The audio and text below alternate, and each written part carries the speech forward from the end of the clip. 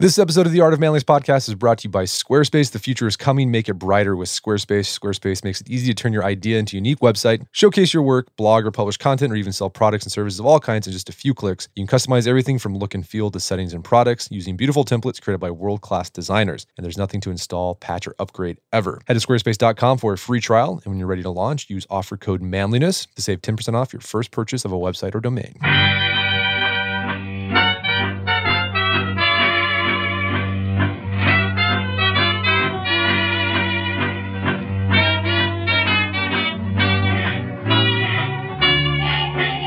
Brett McKay here, and welcome to another edition of the Art of Manliness podcast. We live in a time of hype and self-aggrandizement. My guest today argues that what the world needs more of are quiet professionals, people whose only focus is to get the job done well. His name is Rob Shaul, and he's the founder and president of Mountain Tactical Institute. We had Rob on the podcast last year to discuss his physical fitness philosophy. Today on the show, I talked to Rob about his philosophy towards work and life that he's laid out in a series of essays on his site about what it means to be a quiet professional. We begin by unpacking the foundational definition of a quiet professional, and then Rob walks us through the traits and attributes he thinks one must develop to embody this ideal. Rob's ideas are refreshingly understated in a culture that puts a premium on bombast. After the show's over, check out the show notes at aom.is/quietprofessional. And Rob joins me now via clearcast.io.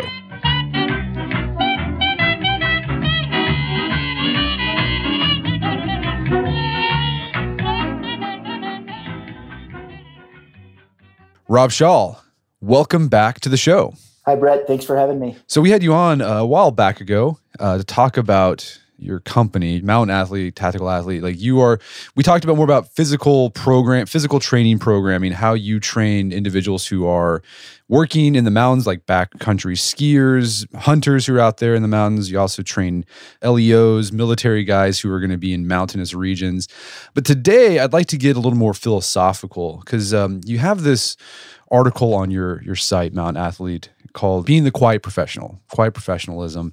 And throughout this year, you've been kind of fleshing that idea out more. And in that article, you wrote that you've been thinking about this idea of the quiet professional for years, and you've been chewing on it. Why has it been something you've been thinking about for so long? You know, I think the idea or that term, quiet professional, kind of comes from the military special forces community, specifically, in the Army, Special Forces, Green Berets, and those types of folks. And years ago, the first tactical athlete programming course I taught was down in Tampa Bay at MacDill Air Force Base, and some Special Forces guys down there and from different services. And one was a Green Beret, and a real good friend of mine. He's a Master Sergeant and retired as a Master Sergeant and Sergeant Major. And we and him just kind of started talking about this idea of a quiet professional and some of the ideals. And for whatever reason, that just kind of caught my attention as I started to examine that idea in my own life and my own professionalism. And it just kind of built and grew from there to the point where I just had to start writing it down, some of my thoughts, and putting some framework to it. So we're going to get into some of these specific traits, but how would you describe a quiet professional? Like, maybe this would be best, like, who are some examples of quiet professionals? You mentioned some special forces guys, but any other examples from your own life, like what sort of encapsulate what you're thinking about or your ideal quiet professional is? You see these quiet professionals, one thing about it is that the idea of being a quiet professional is really an internal idea. The idea is you kind of set your own expectations and you try to grow internally to those. And outward expectations or accolades or anything, getting beyond that is part of the journey to become a quiet professional. And there's no real job title or profession or education level that determines it. I've met quiet professionals, who check me out at the grocery store, who come and do my plumbing, who work on my accounting, who are attorneys. It's just really an approach to life and to their craft, which is their work. Just kind of a mission first, service first, just doing the job in a craftsman-like manner that kind of, you can just sense it from them. They have a certain solace about them, and a sense of peace. They're not perfect, but you can kind of see that they know what the good questions are, and they're working on those answers with the real, sometimes the hard thing is finding out what's the real question, and they kind of know what it is, and they're working on the solution. So I can't really point to any specific examples where I'd be uncomfortable doing it because they would be embarrassed maybe. But there's no, even though that the term kind of comes from this tactical special forces community, in my mind, anybody in any profession or any walk of life can be a quiet professional. So, I mean, when I hear that phrase, I think of someone who, like you said, they do the work, they do it well, and they don't try to make a big deal about it. Like, they just let the results speak for themselves, and they don't go out of their way to say, hey, look at this great thing that I did. They do it, and then that's it. Yeah, the bigger idea is that all work can be turned into a craft, and quiet professionals are craftsmen or craftswomen. And the craft itself is the idea of a craft when it comes to work. There's this kind of stage you go through where you kind of always chasing perfection, knowing you're never going to get it, but just enjoying the journey along the way and keep on aspiring for that. And that when you make that transition in your occupation or whatever, it kind of blossoms and can become really something that's really enriching and fulfilling for you. One of the things I kind of point out is that, quiet professionals really ideally put their mission first, and they're kind of dedicated to service. And you would think on the outside that this is something that is, altruistic, and certainly it is when you are not self-absorbed and you kind of focus on serving others. But there's also an incredible liberating element to it. It takes a lot of energy to be self-absorbed and selfish, and it can wear you out. I think it's one of the reasons these self-absorbed people are never very happy. It just takes too much energy. But if you're kind of focused on service and mission first, not only are you hopefully serving other people, but it is in its own quiet way liberating. Your choices are, what you're going to do. The first question is, what's going to benefit the unit or the mission or the people in my life? And generally, when you have choices, the answer to that question is pretty clear. And then you just do it, and it kind of cleans something up. And that mental clarity is really valuable and liberating. No, yeah, I love that idea of how constraints can actually make us more free. And I love that section where you highlight, one of the traits of a quiet professionals. They have a mission. They know what the mission is, and they make all their choices based around that mission. And now, if you are embedded in a unit, combat unit, a military unit, or you're a law enforcement officer, like, you have this mission sort of imposed on you from the outside, right? You know what the mission is. What if you're not in that position? Like, what if you're just a regular guy, a civilian, working a 9 to 5? How do you think they can figure out what their mission is so they can kind of tap into that quiet professional ethos? I don't know that that's a complicated question. A teacher certainly has, their job tasks are fairly, direct. But even I think that the trouble comes in where issues come up, is it worth it? Am I getting accolades? Am I getting paid enough? Do people appreciate my job or appreciate the work I'm doing? So again, it really doesn't matter what the actual job task is or what the work is. It's your approach to it that makes you a quiet professional.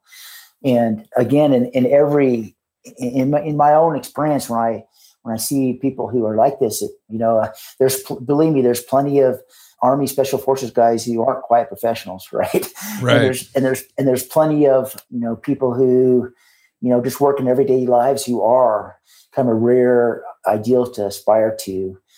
The way you frame that question implies that you have to have a service-based, altruistic mission to be a job description to be a quiet professional. And I'm not too sure I agree with that.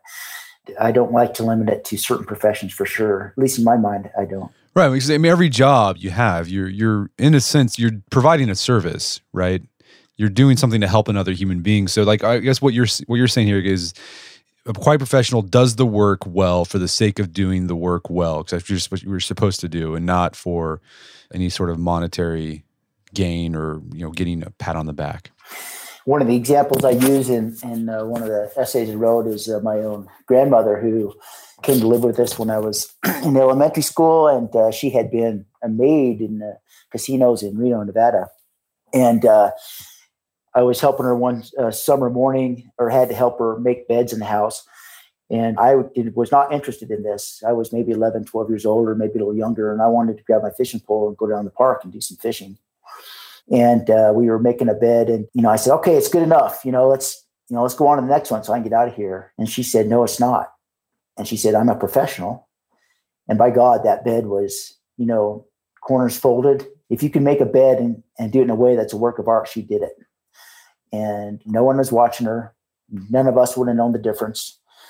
But that example is I've always thought of that. The dignity that she brought to her work, even when she wasn't working, it was still, something she was known for and that she took pride in. And there's a certain dignity that quiet professionals bring to the work, regardless of the situation, regardless of the compensation, regardless of who's looking. It's that bigger idea that is so beautiful. No, yeah, I love that. And one of the other ideas traits you think that a quiet professional should have is this idea that they're a grinder. What does that mean? I think we all kind of that you're going to rise and grind and hustle and whatever. But how do you? But I feel like when people talk about grinding, it's often in that like unquiet professional way. It's like boasting. Here I am working so hard. Look at me. For you, how does a quiet professional grind? There's an idea to the idea of being a grinder that great leaps forward, are few and fleeting, and progress comes, in a series of steps of, kind of constant small improvement, which takes awareness and reflection and just grinding. In my mind, I've kind of thought about being a grinder and being this type of person who's kind of a hard worker in kind of 3 steps, just kind of based on my own experience and people I've known in my life. And the first is that there's this expectation that you're a hard worker, and it's generally put on you by your parents or by organization you're in. And so others kind of say, if you want to do this, you should be a hard worker. And that expectation of others is why you work so hard. And then there's this next step where there's some pride that comes in, and instead of others focusing the expectation on you, you kind of do it yourself because now you're known as a hard worker and you take pride in that. And so you work really hard to kind of keep that reputation up, but it's still not about really the work. And the final one is this idea where you kind of work hard. You don't really work hard. You just end up seeing what you're doing as a craft. And you put in the details and the hours and the hard work, not because it's expected, not because it's out of pride, because you want to be known as a hard worker, but because you see your work as this incredible gift. And you're always trying to, like I said before, kind of reach this idea of perfection in whatever you're doing. And you're never going to get there.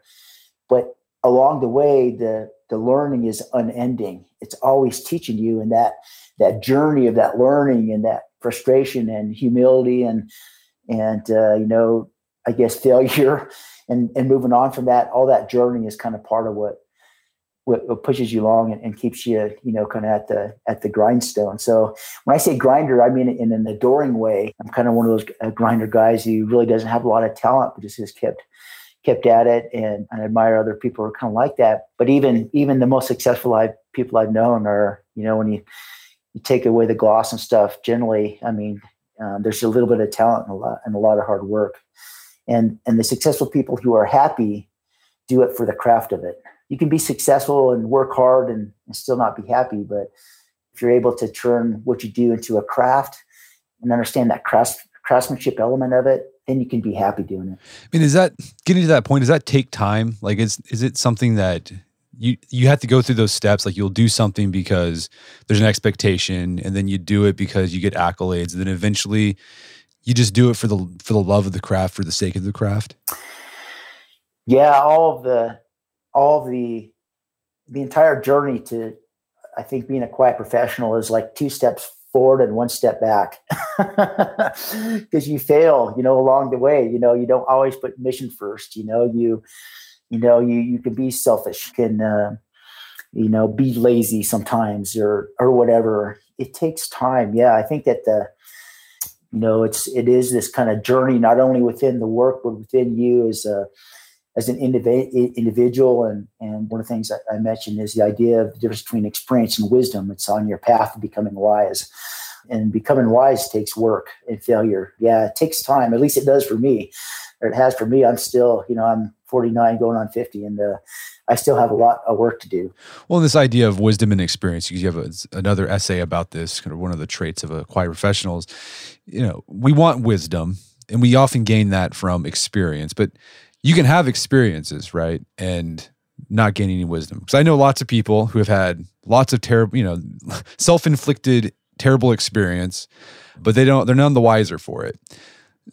So in your experience in working with special operators in the line of the type of men you work with, how do you see, like, is there like a process that people use to ensure those experiences, those mistakes are, you learn from them?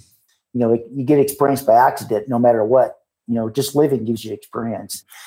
And, we've all met people in their 70s or seniors who are just bitter and angry. And I don't think they obviously have lots of experience. They've lived for, 7 or 8 decades.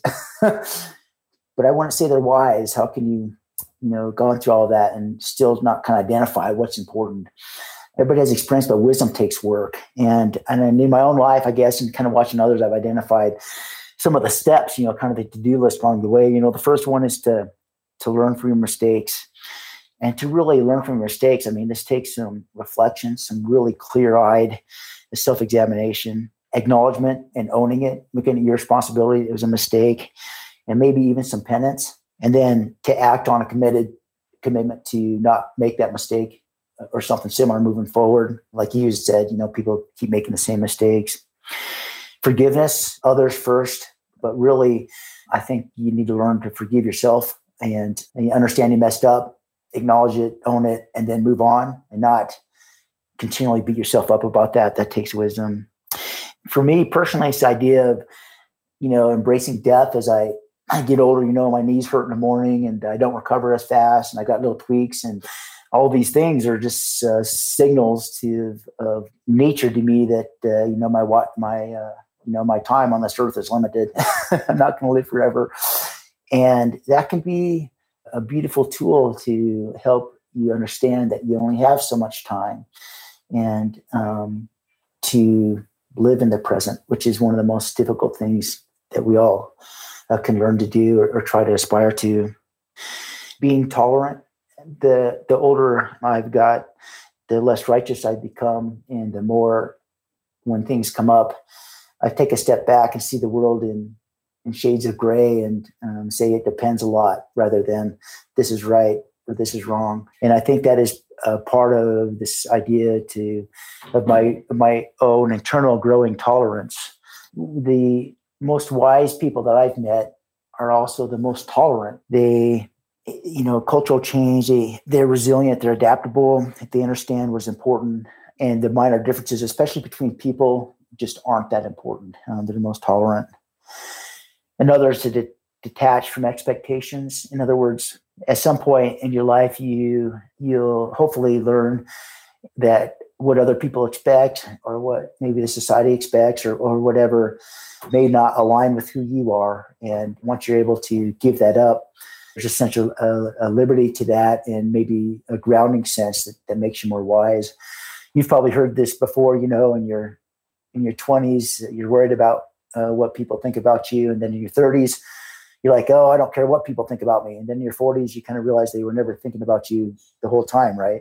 I think that's part of this idea of detaching yourself from expectations of others and kind of identifying who you are and living your life accordingly the way you want to live it. And then finally, just to be humble, understand that you're not owed anything, not special, life's not fair. The universe is huge and time is infinite, and we are really, really insignificant. And when you kind of realize it, that you're just not that damn important, you're, I think, able to let some of this angst and stuff kind of go and find some solace. And again, kind of live more in the present and identify what's important. Understand that just like all these things, I kind of find to be elements of what it means to be a quiet professional is it's always 2 steps forward and 1 step back. The entire process is a journey, and it's not like you just wake up one day as a quiet professional. You make a lot of mistakes and learn a lot of stuff along the way. It's just all part of this bigger journey. We're going to take a quick break for a word from our sponsors. Are you a small business owner or a hiring manager at a corporation who's hiring? Every business needs great people and a better way to find them, something better than posting your job online and just praying for the right people to see it. ZipRecruiter knew there was a smarter way, so they built a platform that finds the right job candidates for you. ZipRecruiter learns what you're looking for, identifies people with the right experiences, and invites them to apply to your job. These invitations have revolutionized how you find your next hire. In fact, 80% of employers who post a job on ZipRecruiter get a quality candidate through the site in just one day. And ZipRecruiter doesn't stop there. They even spotlight the strongest applications you receive, so you never miss a great catch. The great candidates are out there. ZipRecruiter is how you find them. Businesses of all sizes trust ZipRecruiter for their hiring needs. Right now, my listeners can try ZipRecruiter for free. That's right, for free. All you have to do is go to ZipRecruiter.com/manliness. Again, that's ZipRecruiter.com/manliness. One more time, ZipRecruiter.com/manliness, the smartest way to hire. Also by Squarespace. Take it from me, someone who's built a few websites. If you don't know how to code, you're going to have just a hard time. You're going to be breaking your website trying to make customizations yourself. And then the other solution is, well, I'm going to hire someone, but if you don't have money to do that, that's kind of not an option either. With Squarespace, you can get a great looking website up in minutes with just a few point and clicks of your mouse. They've got beautiful templates created by world-class designers, so you can take those and then customize them however you want. You can showcase your work, blog, or publish content, and even sell products and services of all kinds in just a few clicks. They've got 24/7 customer support, so if you ever run into an issue, you can get to them and they're going to get back to you right away. There's nothing to install, patch, or upgrade ever when you use Squarespace, so they do that for you. And they've got analytics, so you can see how your site is growing in real time. Also, it's optimized for mobile right out of the box, so it's going to look good on smartphones and tablets as well. If you're ready to start a new website, try it with Squarespace. Got an offer for you. Go to squarespace.com for a free trial. And when you're ready to launch, use the offer code manliness to save 10% off your first purchase of a website or domain. Again, that's squarespace.com, offer code manliness to save 10% off your first purchase of a website or domain. And now back to the show. I want to go back to this idea of being wise means you're not self-righteous. The problem, what I've seen is there's a lot of leaders, once they're put in a position of leadership, wouldn't call them. Let's not say there, a lot of people who are put in positions of leadership, doesn't necessarily mean you're a leader, even if you're in a position of leadership. They become self-righteous and self-important. What do you think? What is it about being in a position of authority that makes people like that? You know, the just some really simple elements of that type of position that maybe cater to some of our worst instincts. The first is a leadership position, no matter what the level, implies that you're somehow above the people below you, that there's something special about you. And so that kind of caters to maybe some of our worst instincts. And as part of that, it comes with this idea that, you know, you're smarter than others. And with the idea that you're smarter than others, then the way you see the world is right and the way others see the world is wrong. You know, leadership is tough. Leaders do have to make decisions. And at some point, the people or the situations affected can see those as black and white. You know, that the idea of being self-righteous, certainly I've fallen into that in just, the work that I've done and over the course of my life. And now I have hopefully gotten to the point, because I can feel that welling up inside me, Brett, right? I can feel this, kind of, when I feel it coming on and most of the time, not all the time, but most of the time now, I kind of know what that feels like. And I'm able to step back and say, whoa, every time you've followed through on this feeling, it hasn't worked out well. So maybe it's time to take a step back and to take a dose of humility and open your eyes a little bit. Yeah, I think it takes a special person to get into a leadership position. Maybe the best example from history is Marcus Aurelius, and his meditations, and as you read about, the Emperor of Rome, who is, by far, the most powerful person in the world, he wrote in his diary, "Don't let it go to your head," right? All the time. And so that is, so I think, again, there's just elements of leadership that kind of cater, or a leadership position that kind of can cater to our worst instincts. And it takes a wise person to see that and not let it happen to him or her. And what do you do to, when you feel, right, okay, I'm becoming really self-important here. Mountain Athlete is the greatest fitness program ever, and all others are terrible, right? When you get into that mode and you're thinking black and white, what do you do to pull yourself back and inject a bit of humility? Do you have any specific tactics you use or practices? Oh boy, that's a great question. I think first just getting to the point where I can feel that coming on has been a huge step for me. So I feel it coming.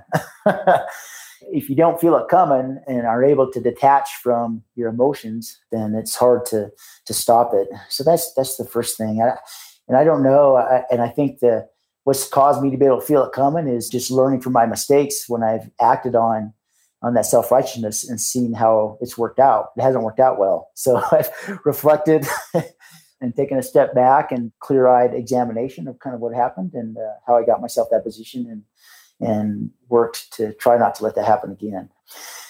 One of the things that kind of comes up with that is generally, in my experience, when that kind of thing comes up, is generally some kind of conflict with somebody else. And one of the things I kind of learned that's really helped me, a couple things, especially in conflict with other people, is the ability to say and embrace, you may be right. Just be able to say that instead of saying you're wrong or whatever, but be able to say, you may be right. Let me think about that. So that's one thing, one cue that I have is that. And then the other time that sense comes up is where maybe you're competing with in some way or another, a person or organization, and they have some success and it gets you upset for whatever reason. It took me a long time to be able to say for, my competitors, good for them, good for you, good for them. But just being able to say that, oh my God, just being able to say good for them has been able to help me turn away from the outside to what I can control, which is my own performance, my own attitude, and has really just been really liberating. So I guess those are, first is recognizing it, being able to say you may be right, not only say it, but then take a step back and see it from that person's side or that organization's side. And then, when someone you don't like or you're competing with or whatever has success, being able to say good for them. Those three things have really helped me with that. One of the other traits you talk about that a quiet professional has, and this kind of goes along with the idea of a grinder, is that they're able to do those, keep doing those mundane tasks that are necessary for success. And in, your personal life, it could just be as simple as just like general hygiene, right? Or exercise or doing the laundry or whatever. And you can think those are really mundane. You just want to not do it. But like, how does a quiet professional, ensure that he keeps doing those mundane workaday things that he knows are necessary for that sort of baseline success? One of the things that most of us learn when we have some type of failure is when you take a step back and you look at why you failed. Most of the time, you'll find a failure in the fundamentals. Quiet professionals that I've known, whether it be athletes or mountain guides or soldiers, their fundamentals are really solid. I was recently reading about a story about an experiment that was conducted on performance. It was done on some singers. All the singers had to, they had to go through an initial set of fundamental notes before they sang the piece they were going to do. And the researchers put some gadgets on the singers that could measure their intensity and brainwave and stress when they completed this set of fundamental practice notes before they sang their piece. And then they took that data and separated the good singers from just the average singers. And the really good singers had a lot of stress when they practiced those fundamental notes. They put a lot of effort into it. They were really concerned about how well they did, and they really were checking their performance. And the singers who weren't at a higher level didn't pay nearly as much attention to that fundamental work.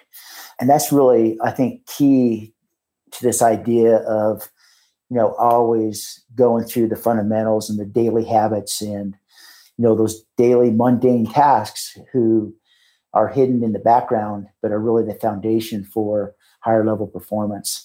So that's, I think, for quiet professionals, it's an acknowledgement of the role that fundamental work plays in higher level performance. So you talk about how quiet professionals are willingly embrace making those hard decisions, because we're all going to face them no matter what sort of line of work we're in. We're going to face them in our family life. What's your approach to making those, gut decisions, do or die decisions? Yeah, I kind of just in my life, kind of reflecting back and the people I've known, there's some tools that we've kind of developed when it comes to making really hard decisions. And hard decisions generally kind of pit our head versus our heart, right? Our head tells us to do one thing and our heart tells us to do another. And we get in this infinite loop of back and forth and going round and around without being able to kind of identify which way to go. One of the first things that I kind of point to as a tool that people can use is, if you know what you're doing right now is wrong, stop doing it, even if you don't know what comes next. Because if you're in the wrong profession or in the wrong relationship and you continue along that route, knowing it's wrong, maybe looking for the next thing to do, you sometimes don't have the space to find that next thing. By stopping what you're doing, even if you don't know what's going to come next, it'll force you to head down that path to find out what is right for you. I've met lots of people who kind of get in this rut where they know things are bad, but it's not bad enough to quit. And they can stay in this rut miserable for years and years and years. This tool of, if you know it's not right, stop doing it, is a real tool to kind of break you out of that rut. Another thing is that kind of goes along this way is not making a decision is a decision. If you're in the wrong profession and you're in your 20s or 30s, and you know it's wrong, but you don't know what you want to do next, or you're scared or whatever, and pretty soon you're 35, it's more difficult some of those opportunities you had when you were younger are gone now. And so not making a decision cut out some of those opportunities and choices you had before. So it's kind of like you are making a decision, you're limiting your choices. What I've kind of learned in my own life is that deciding against integrity, whether it be the integrity of who you are, who you want to be, and doing something opposite of that, or the easier one is just the idea of moral integrity, always comes with a painful cost. You always have to pay the piper when you decide against integrity of some way. I understand that when I say that, I don't mean to be preachy. I kind of adopt the Aristotle approach to, becoming a person of integrity, which is you're never going to be perfect, but the more decisions you make that kind of align with who you think you are, or with moral integrity, the easier it becomes. And the more down that road you go, which is best. Next one is that I've kind of learned that if integrity isn't an issue and it comes down to deciding between your head and your heart, always go with your heart. I've met lots of people who have gone with their head and regretted it. But I've never met somebody who's gone with their heart and have. And sometimes going with your heart, is maybe not the best decision, practical decision, but I think that it's generally the best decision for you. And then finally, I like the idea of not artificially limiting your options or your choices. I found that happens a lot with the people who, for some reason, I've done a lot of life coaching in my work on the side, I guess. And a lot of people think, it's just this choice or this choice. But if you take some time and explore the different options, you have a lot more choices or get some more information. Taking that time to get that information in a deliberate way really can make your decision much more clear. And then finally, I kind of created a happiness formula that I've kind of observed and kind of experienced in my own life. And I think 3 things that will make you happy. And one is doing work you love. 2 is living around the people you love. 3 is living in a place you love. And if you can get 2 out of those 3, you're doing really good. And if you get 3 out of 3, you've hit the jackpot. So another part of being a quiet professional, or just being a professional in general, is that you're never satisfied with where you're at. This is kind of going the idea. You do things for the sake of the craft, and you're always striving for perfection. You're never going to get there, but you strive for it. There's a lot of stuff out there about self-improvement and professional development. What do you think is different from? What do you think makes the way a quiet professional goes after self-improvement and professional development different from, say, how most people think about it? Maybe it's in the attention. That word self-improvement, or that those 2 words, the first word is self. And maybe the quiet professional would say, improve mission performance or serve people better instead of self-improvement. And then taking that attention off him or herself and kind of working in these other areas has a similar effect, but maybe a more authentic, genuine, and lasting impact on a person's life and wisdom as they move forward. That would be perhaps the one difference is just that idea of self-improvement in a way can obscure things or muddy stuff up in terms of what is really important down the road in the long run. So it sounds like you're striving after like selfless self-improvement. Like you're improving yourself for the sake of a larger purpose. Yeah. Thanks for helping me out there. I was struggling. Yeah, but you're right. Yeah. That idea of kind of selfless self-improvement. Yeah. This idea of instead of how can I improve personally, how can I make the mission first or make the team first and do more towards that? And that difference of attention can make all the difference in a person's life. Yeah. And I noticed in my own experience, whenever I've been trying to get myself better for a larger purpose beyond myself, I actually improve more than if I were just doing it for myself. Does that make sense? Right? Like I think back to like my football days, right? I put in all the effort in the gym and stayed long after practice longer, not for me, because like I wanted the team to do well. And I've done that in my own professional life. It's like whenever I focus on how can I help, my audience better, I don't know, I improve more when I'm not thinking about myself. Yeah, that's been my experience in my life too, is when I focused on in my work, focused on improving the programming and my coaching and my writing for the sake of doing a better job at our mission. And my experience has been the same, that I've learned more about myself doing that. The path has been more clear. That's one of there's an interesting element to this bigger idea of aspiring to be a quiet professional is, like you'd said before, when you kind of embrace these ideas over the course of whatever your career is, embrace them more and more, life gets, and your work just gets simpler. It gets more clear. And that clarity is liberating. And instead of me first, mission first, instead of self-improvement, team improvement, that difference in perspective can really, I think, clear things up and have a more lasting and enriching effect for the individual and the organization down the road. So there's this phrase you see, I've seen it on the back, like on morale patches, on sort of tactical vests and bags, and it's this idea of embracing the suck. What does that mean, and why should a quiet professional embrace the suck? There's an element of experience and wisdom that comes along with that. I think when you see those morale patches, there's this macho element to it. It's part of my list for what it means to be a quiet professional too, but I don't mean it to be, embrace the suck because you can suffer. In my own experience, this idea that everything is hard, just life's hard, and when you get to a certain age, you kind of, and things are going along well, you're like, this isn't natural. And when you're younger, when the hard stuff comes, you get all upset about it and disappointed, and life's not fair. But at least me now, when things are going along too swimmingly, I get a little suspicious. I'm like, I know the suck is coming. I know the hard part is coming. And then when it gets here, I kind of embrace it. It's like an old friend who's returned and said, okay, now things feel normal. Now, with humility and humor, I can laugh at it and say, okay, what took you so long to get here? I'm just going to keep grinding along.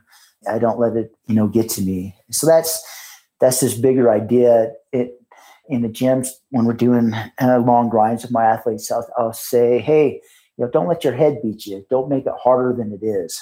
And I think that's something that we can do. We kind of fight the suck, just by embracing it and kind of whooping it along, as a companion along the journey, this kind of ornery companion, but still a companion, can make all the difference in how you perform and your attitude, which affects how you perform. Certainly helps with your wisdom, your growth on your path to being more wise, and humility. And a big part of that is having some humor about it, being able to laugh at yourself and laugh at your situation. There's one quiet professional here who's a professional mountain guide, and he's a guy. A lot of the mountain guides are pretty incredible athletes, He's not one of them. He's a pretty average athlete, but boy, just has a great attitude, and he's a grinding worker. And, he's on the cusp of becoming an international certified mountain guide, which is in that world a huge deal. And, from where he started, a few years ago, he started skiing. He was working towards a ski mountaineering pin. And he was a terrible skier, but now, he's guiding in the backcountry, in the Tetons. It's huge. But anyway, in the gym, they'll be doing something and I'll make it harder, and everybody else moans. And he's like, yeah, that can make all the difference, that idea. So I guess from my perspective, it's not this macho thing that, I can suffer more than anybody else. It's that you kind of know it's coming and you're suspicious when it's not there. And when it does come, you kind of welcome it, you embrace it. And as a companion, as part of the journey that we all are on, and just work through it. One of the things that I kind of personally live with is I'm kind of a pessimist. And I heard this one time that the good thing about being a pessimist is you're either right or pleasantly surprised. And I kind of like that sometimes as I think about things I've gone through. Another element of being a quiet professional you talk about is this idea of gratitude. Why do you think it's important for quiet professionals to develop gratitude? How does that help them, develop that craftsman mentality that there should be striving for?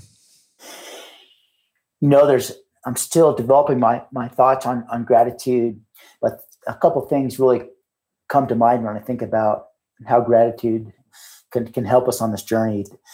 The first is that when things are not going well, being able to take a step back and identify and think and acknowledge the things that are good can really help put the situation in perspective and can help the person, come to some peace or give them a sense of solace. And so that what gratitude can do is it can give you perspective. And most things are never as bad as our mind makes them out to be. The second thing that gratitude can do is when you purposely take the time to identify those great things in your life, it can really help you live in the present. And I think that is so important and such a challenge for everybody. I think it has been for all time to be able to live in the present and enjoy that and be enthusiastic and understand how beautiful and incredible life is and the wonderful people you have in your life and how blessed you are to have, your job or your occupation and doing something you love or living in a place you love. So it can, again, just kind of give you this idea, or it can really help you to live in the present. So when we talk about gratitude, most of the time to hear about gratitude is something you're supposed to do almost in a negative way. But as I think about it and experience it, it's really being grateful is another gift to myself. It helps me be more peaceful. It helps put things in perspective, and it helps me live in the present.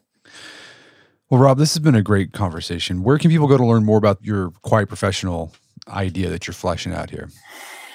Yeah, I just have the essay and kind of the original essay and the breakouts that go deeper into the individual elements just at our website at mtntactical.com.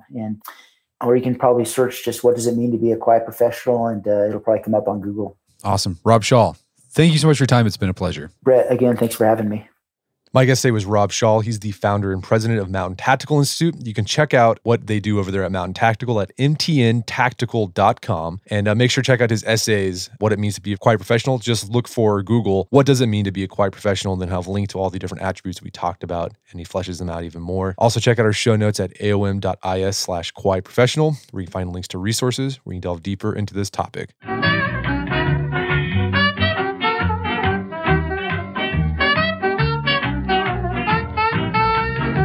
Well, that wraps up another edition of the Art of Manliness podcast. For more manly tips and advice, make sure to check out the Art of Manliness website at artofmanliness.com. And if you enjoy the podcast, if you got something out of it, I'd appreciate it if you take 1 minute to go to review on iTunes or Stitcher. It helps out a lot. And if you've done that already, thank you. Please consider telling a friend or a family member about the show if you think they'd get something out of it. As always, thank you for your continued support. And until next time, this is Brett McKay telling you to stay manly.